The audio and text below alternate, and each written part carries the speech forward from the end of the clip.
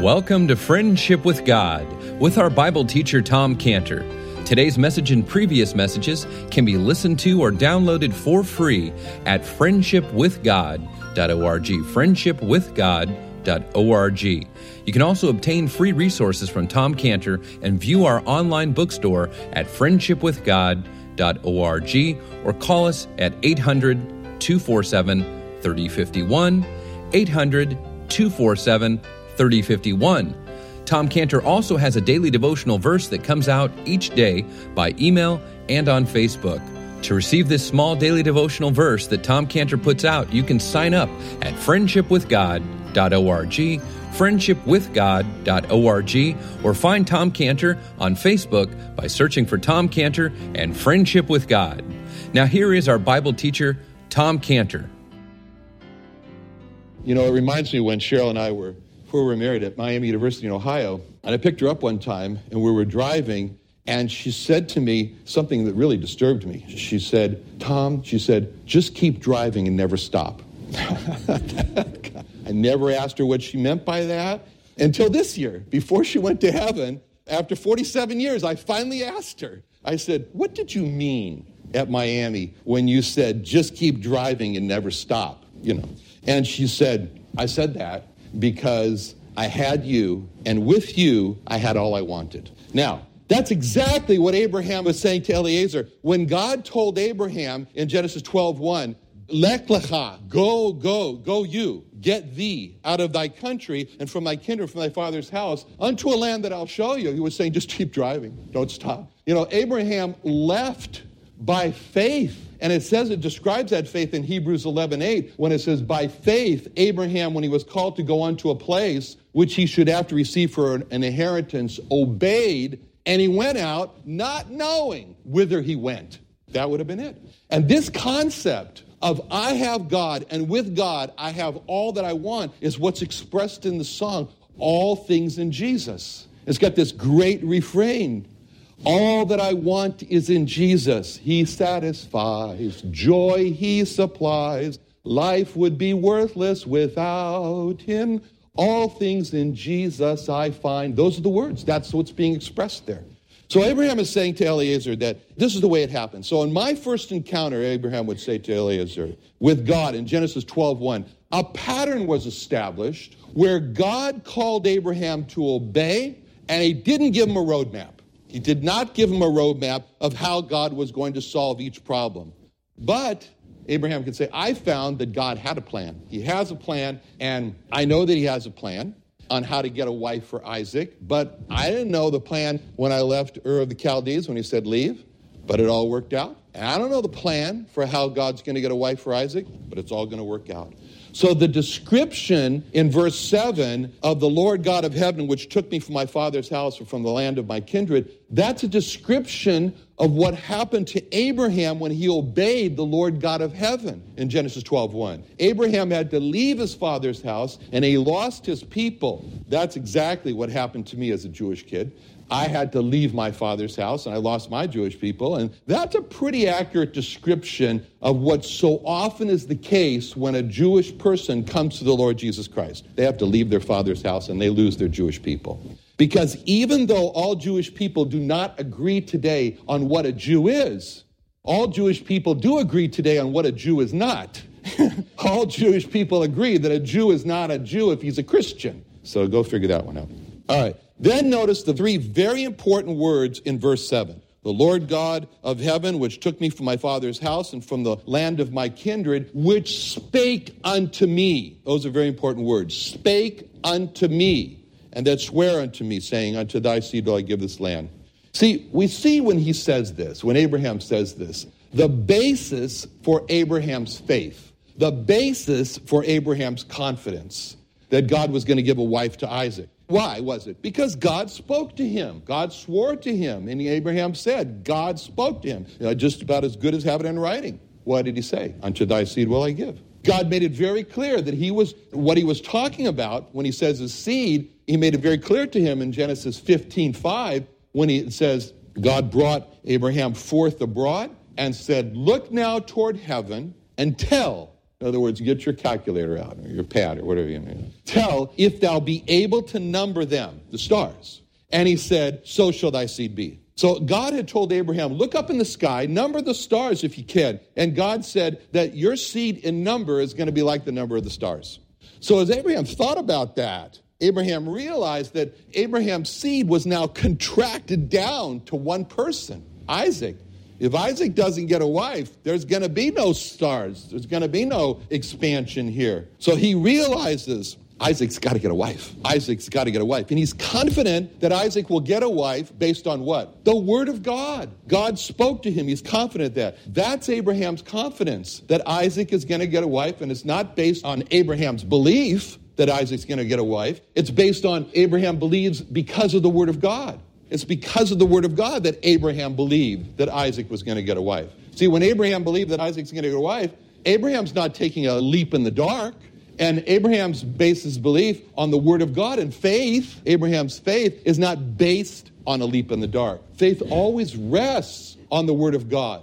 Now, so many people say, well, I believe God that this is going to happen. Well, that's fine. It's wonderful for a person to believe God. But you could ask the question, do you have it in writing? Can you point to it in writing in the word of God? You know, in the past, God spoke openly to men like Abraham, but that's all changed now. And God speaks through his Son, the Lord Jesus Christ, as it says in Hebrews 1-2. God, who at sundry times, very diverse manners, spake in time past unto the fathers by the prophets, hath in these last days spoken unto us by his Son. And God speaks through his Son, through the Bible, because the Bible is called the Word of Christ in Colossians 3:16. Let the Word of Christ, just the verse we were considering this morning in the breaking of bread. Let the word of Christ dwell in you richly. We have the word of God. It's the word of Christ. It's written. It's written down. So Abraham, in essence, had in writing, so to speak, from God, and God made a contract with Abraham, and Abraham is really saying, God's promised me that through my seed Isaac, he's going to give this land to me. So based on the word of God, Abraham is sure that God has a bride for Isaac. See, faith is acting on the word of God. And God wants us to believe his word, not just believe, but to believe based on his word. Because we cannot force God to do something just because we believe. We cannot have this huge amount of belief and then it forces God to do something. You know, last Wednesday night prayer meeting, I asked the men, because I have this condition, atrial fibrillation, AFib, so I asked the men, lay hands on me and pray that God will take it away. So each man prays that God will heal me, and they only talked about God healing me until it came to Scott. Scott prays, Lord, if it's not your will to heal Tom, then I pray that your purpose be worked out. And I remember thinking, that's not the right prayer, Scott. Everybody else is praying to heal me. But Scott was right, because I don't have anything in writing from God that says he's going to take away my AFib. Apostle Paul, he wanted to be healed from his, I don't know if he had AFib, but he had a thorn in the flesh, some physical problem. And he wrote about it in 2 Corinthians 12:7-9. And lest I should be exalted above measure through the abundance of revelations, there was given to me a thorn in the flesh, the messenger of Satan to buffet me, lest I should be exalted above measure. For this thing, he said, for this physical problem, this health problem I have, I besought the Lord thrice, that it might depart from me. And he said unto me, it says, he said unto me, my grace is sufficient for thee, for my strength is made perfect in weakness. Most gladly, therefore, will I rather glory in my infirmities, that the power of Christ may rest upon me. See, Paul went through some time, it's a long time, with this health problem, which he called a thorn in the flesh. And no one wanted to be healed more than Paul did. And Paul, I'm sure he believed in faith healing, but he knew, Paul found out, I can't force God. I can't force God to heal me because he believed that God was going to heal him. Paul was not demanding God to heal him, but he was bringing his need to God, and God told him no. And then Paul learned a new way to view his health problem. Paul made himself thankful for his health problem. And he said, great, my health problem wasn't welcomed in the past, but now I welcome it, because now that I have this problem, this health problem, the power of Christ is resting on me. My strength, he said, is made perfect in your weakness. Now, verse 7, Abraham tells Eliezer what God is going to do for him. He says in verse 7, and we see he makes a particular promise to Abraham. So what did Abraham say in verse 7 that God was going to do for Eliezer? He's going to send his angel. That's it. He's going to send his angel. So as Abraham looked at Sarah, he thought back on Sarah, he thought to himself, he didn't deserve Sarah.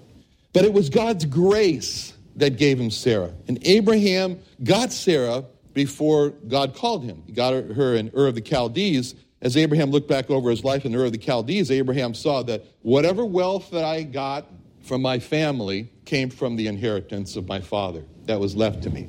But Abraham's father had nothing to do with Abraham getting Sarah. Sarah came from God. That's what it means in Proverbs 19:14. House and riches are the inheritance of fathers, but a prudent wife is from the Lord. See, house and riches, that's the inheritance of father. A prudent wife is from the Lord. It's very interesting, that word prudent, sakal, in Hebrew, because it means, and as I explain this, you married men, you think about your wives, the meaning of the word prudent, because it means a wife that is wise, a wife that is instructed by God, a wife that is circumspect, a wife that considers what is not obvious and gives attention to it, a wife that has discernment to see beyond what is merely the appearance. That's all tied up in that word. And a man who has a wife like that, he's received her from the Lord. And a man who doesn't have a wife like that, I'm not telling you where he received her from.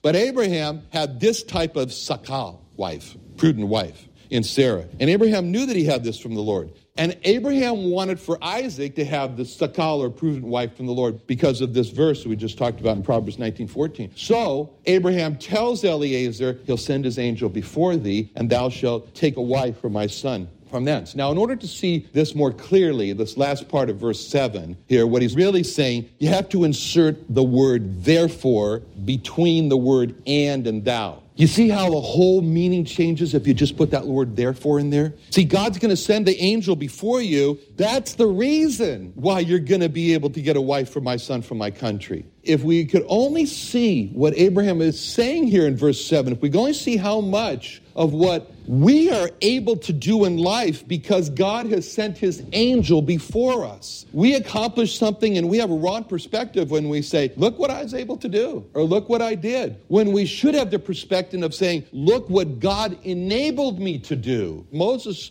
was trying to get the Jewish people to change their mind's perspective on this in Deuteronomy 8:18 when he said, but thou shalt remember the Lord thy God, for it is he that giveth thee power to get wealth. So Abraham told Eliezer God would send his angel before him. And this raises the question, well, what do angels do? What are angels? Well, they have many functions, but the one function that Abraham is referring to here is the one that's talked about in Hebrews 1:13 through 14, where it says, but to which of the angels said he at any time, sit on my right hand until I make thine enemies thy footstool? And speaking of angels, goes on Hebrews 1:14. Are they not all ministering spirits sent forth to minister for them who shall be heirs of salvation? See, what we learn in this verse in Hebrews 1:14 is that angels have the title of ministering spirits. The word ministering means that angels are working for the benefit of others. And spirits is the word pneumo, from which we get pneumonia.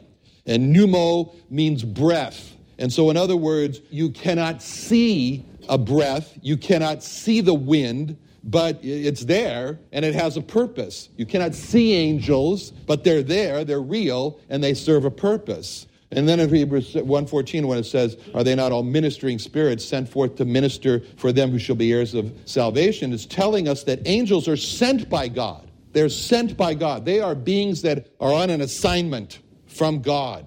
And the word minister means to serve. It's the same word that's used to describe Martha, as translated as serving in Luke 10:40, where it says, but Martha was cumbered with much serving. See, next when Hebrews 1:14 says, are they not all ministering spirits sent forth to minister for them who shall be heirs of salvation, it describes who the angels are serving. And they're serving those who will be heirs of salvation. It literally means they're ministering to them who shall be heirs of the rescue.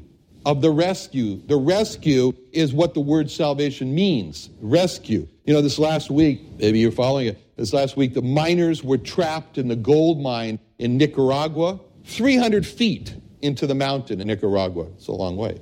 And after 24 hours and over 100 men digging round the clock, finally they got 22 of those miners were rescued.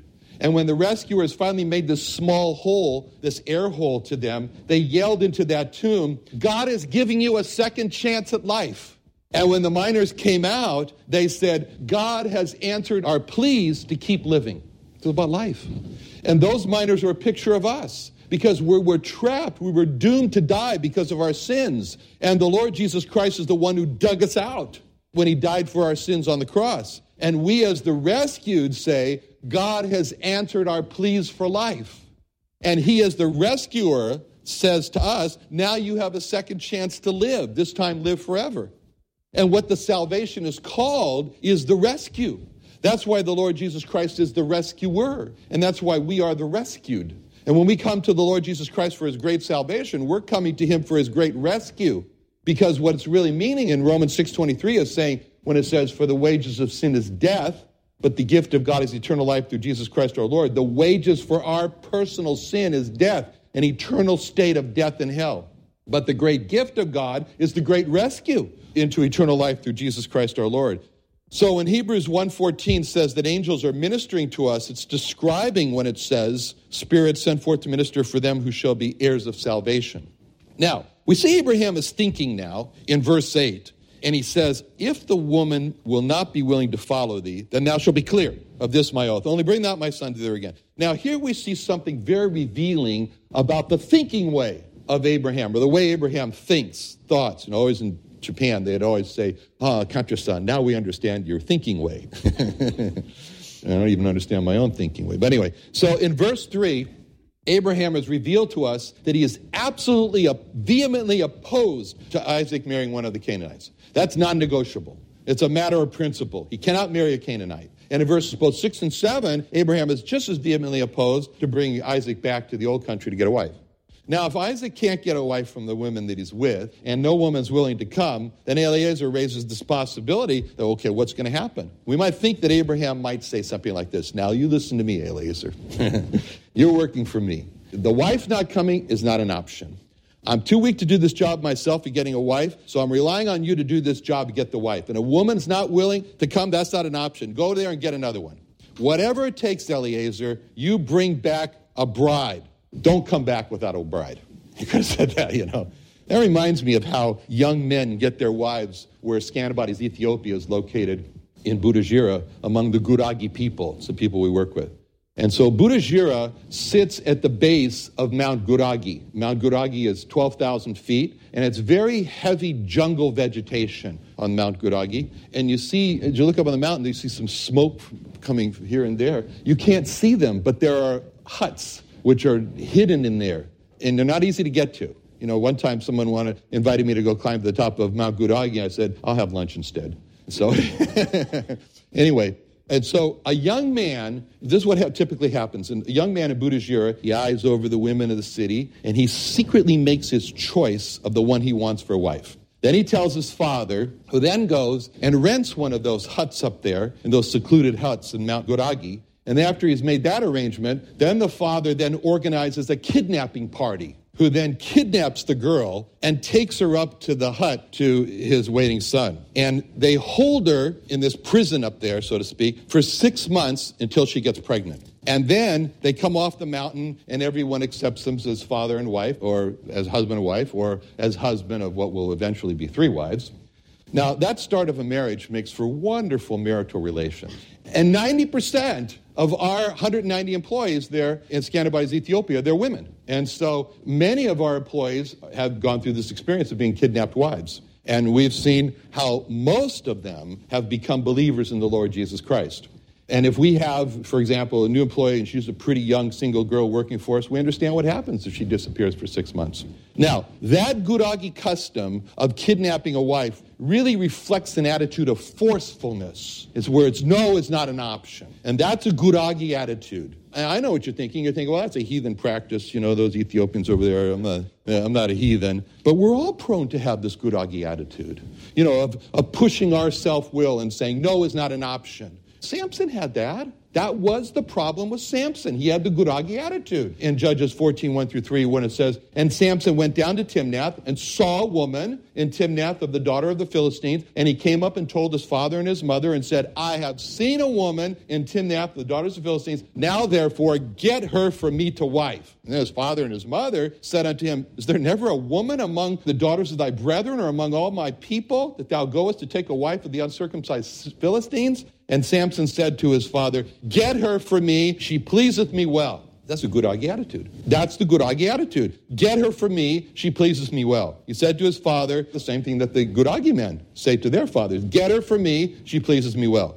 See, the good Augie attitude is a great danger for us as believers, where we want our way and we're not willing to take no for an answer. And Samson said, get her for me, she pleases me well. And he had no regard for, does she please God well?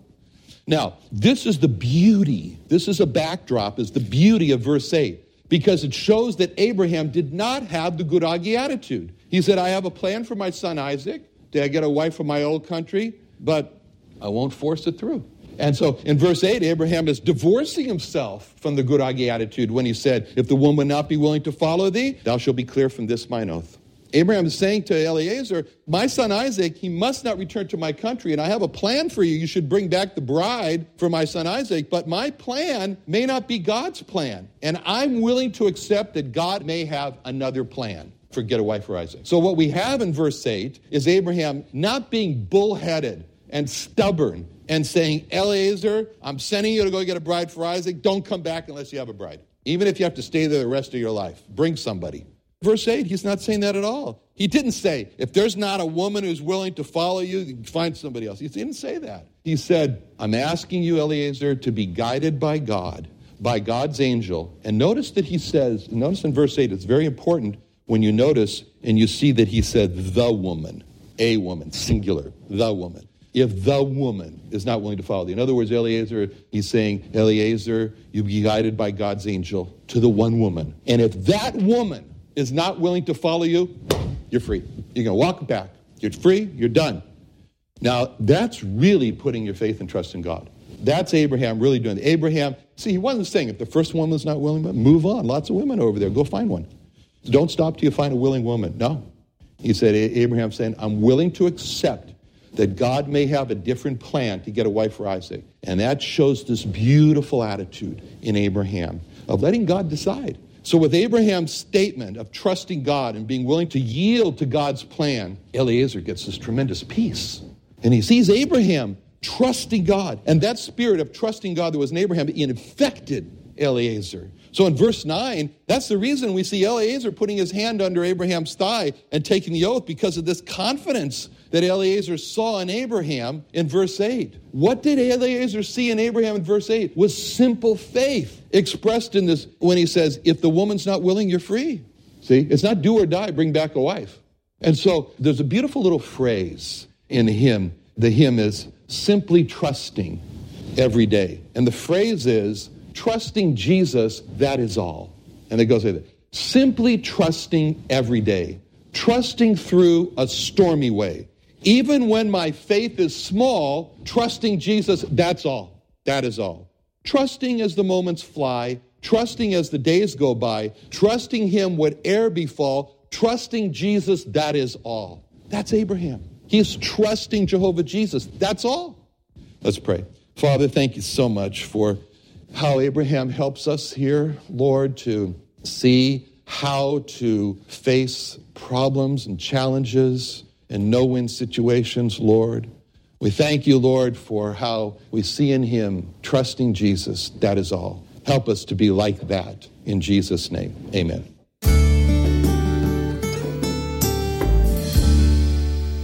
Another wonderful day studying the Bible with our Bible teacher, Tom Cantor, here on Friendship with God. Don't forget that today's message and previous messages can be listened and downloaded for free at friendshipwithgod.org, friendshipwithgod.org. You can also go online to find free resources from Tom Cantor and our online bookstore at friendshipwithgod.org. You can also find Tom Cantor on Facebook, and you can also go to friendshipwithgod.org to sign up for his daily devotional verse. Now, Tom Cantor is also the founder of Israel Restoration Ministries. You can visit that website at israelrestoration.org. Or you can write Tom Cantor at P.O. Box 711 330, P.O. Box 711 330, Santee, California. That's Santee, Santee, California, 92071. Or you can email Tom Cantor at friendshipwithgod.org. Tom Cantor at friendshipwithgod.org. Or for more information about Tom Cantor and Friendship with God and Israel Restoration Ministries, call us at 800-247-3051. Do you believe God created the heavens and the earth? Then come celebrate Creation Day on Saturday, November 5th from 9 a.m. to 5 p.m. at the Creation and Earth History Museum in Santee, California. This is a Christian family festival event with games, rides, contests, prizes, fair food, petting, zoos, animal shows, super science experiments for kids, plus life-size dinosaurs at our brand new Dinosaur Gardens exhibit, plus world-renowned speakers Ray Comfort, Tom Cantor, Eric Hovind, Jay Siegert, and more. Free admission to the museum and all speaking engagements are free for your family and your entire church family. The Creation and Earth History Museum is located off Highway 67 and Woodside Avenue North in Santee next to the Santee Drive-In. Bring your family and friends Saturday, November 5th and strengthen your faith at Creation Day, San Diego's Christian Family Festival event. For more information, call 619-599-1104, 619-599-1104, or creationsd.org. creationsd.org.